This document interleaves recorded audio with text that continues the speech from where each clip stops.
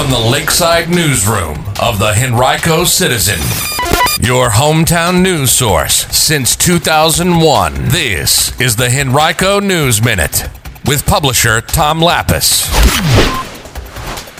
New nonstop flights coming from Richmond to two of the most popular travel destinations in the United States, and the Henrico School Board gets an update from its health committee about when a return to school might be possible. We'll have details about those stories and more in today's Henrico News Minute for Friday, September 11th, 2020.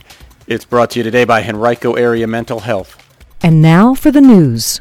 Some big travel news yesterday coming out of Richmond International Airport as JetBlue announced that it will begin nonstop flights between Richmond and Los Angeles and Richmond and Las Vegas for the first time ever on December 18th. The airline will have one nonstop flight leaving Richmond each day for each of those cities and also a flight returning each day. JetBlue also will have one flight per day beginning November 19th to and from Tampa.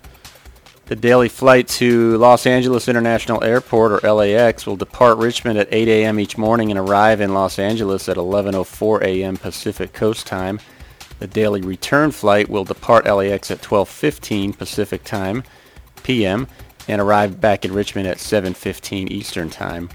Basic fares for flights during the first several weeks of service start at just $99 one way. Those for flights farther in the future start at $133 one way. The daily flight to Las Vegas will depart Richmond at 9 a.m. and arrive in Las Vegas at 11:18 a.m. Pacific Time. The return flight leaves Las Vegas at 1:15 p.m. and arrives in Richmond at 8:32 local time. Initial fares there begin at $93 one way. Well, the Henrico Schools Health Committee yesterday provided some better insight into the regional metrics and other considerations it's using to evaluate a potential return to in-person school, but avoided setting concrete benchmarks for a return. During a school board work session, Henrico Schools Chief of Staff and committee member Beth Tigan told the board that the Central Virginia region, which includes Henrico and several other health districts, south as far as the state line with North Carolina, is still considered a substantial risk region for COVID-19 community spread, scoring a 16 of a possible 24 on a Virginia Department of Health burden scale for the week ending September 15th. The region had the same score 2 weeks earlier. The high burden range begins at 16 and continues up to 24. That scale is composed of 4 differently weighted measures from each locality, including the number of new cases by day, the percent positivity, the number of outbreaks, and how affected the local healthcare system is. In order to move down from a substantial to a moderate burden level, which would be a score between 8 and 16, the region would have to maintain a score in the moderate range for at least 14 days, according to Tigan. The return plan crafted by Henrico Schools would allow a hybrid of in-person and virtual learning once the region is securely in the moderate level. A full return to in-person school would align with a low burden, which ranges from less than 0 to less than 8. The VDH also measures trends, a regional metric that is updated weekly. Trends are scored on a scale of 22, with a score equal to or above 15 considered increasing. The central region's score is 12, which is considered fluctuating. In Henrico, the case incidence per 100,000 people and the percent positivity rate both are considered fluctuating because they haven't met the 14-day threshold for a trend. Cases have decreased for 8 days and percent positivity for 11 as of September 5th. Outbreaks in the county have been decreasing for 16 days, so they are considered to be trending downward.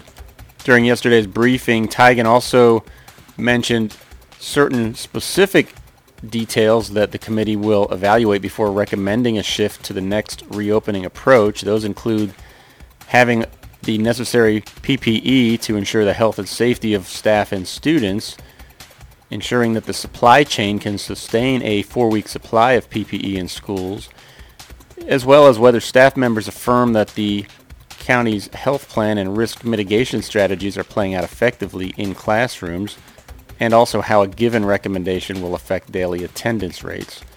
The committee is set to meet tomorrow and every 2 weeks It also will provide a recommendation to the school board October 22nd about how to proceed with the second 9 weeks of school.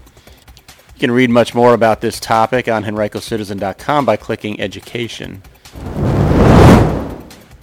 Well, it is September 11th, and it's the 19th anniversary of the tragic day in 2001.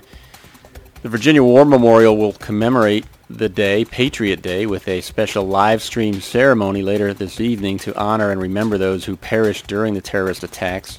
Following the ceremony, the War Memorial's documentary film, A New Century, A New War, will be shown. It's a 30-minute film that chronicles the memories and emotions surrounding the September 11th attacks as experienced by Virginia veterans and family members.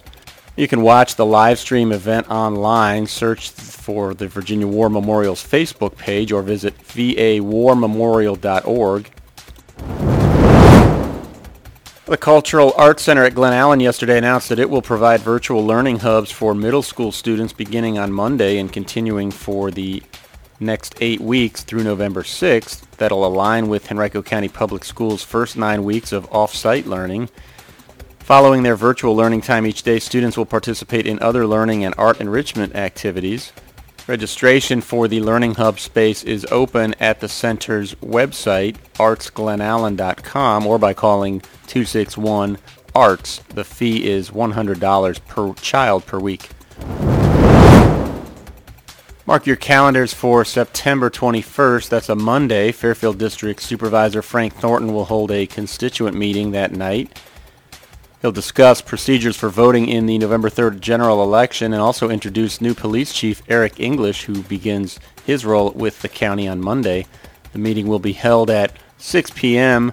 that day in the gym of the Eastern Henrico Recreation Center on North Laburnum Avenue. It also will be shown live on the Henrico County Government channel on YouTube. Henrico's 7-day positivity percentage for new COVID-19 cases continues to decrease. It reached 6.1% September 6th, but 53 new cases were reported yesterday in the county by the Virginia Department of Health. The positivity percentage intentionally lags 3 days behind the current date. The total number of cases in the county is now up to 4,925.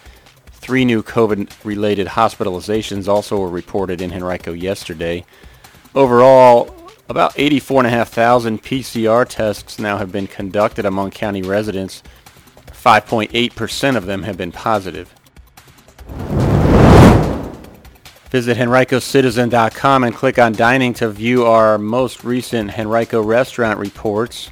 You can see how county establishments fared in their Virginia Department of Health inspections recently. Every 12 minutes, a Virginian dies from an opioid overdose. Every 12 minutes. Opioid overdoses are on the increase in Henrico. Yes, the opioid epidemic is still impacting residents in Henrico. But you can help. To find out what you can do, go to bouncebackhc.com. That's bouncebackhc.com. Knowledge is power, including learning about naloxone. That's naloxone, which can temporarily reverse the toxic effects of an opioid or heroin overdose. Get informed, get help, save a life. Go to bouncebackhc.com. That's bouncebackhc.com. To equip yourself with the knowledge to help our residents and the community of Henrico County against the opioid epidemic. Knowing what to do will allow you to be prepared to save a life. Go to bouncebackhc.com today. That's bouncebackhc.com or call 804-727-8515. That's 804-727-8515. Directly for substance abuse services. This message is sponsored by Henrico Area CSB Prevention Services.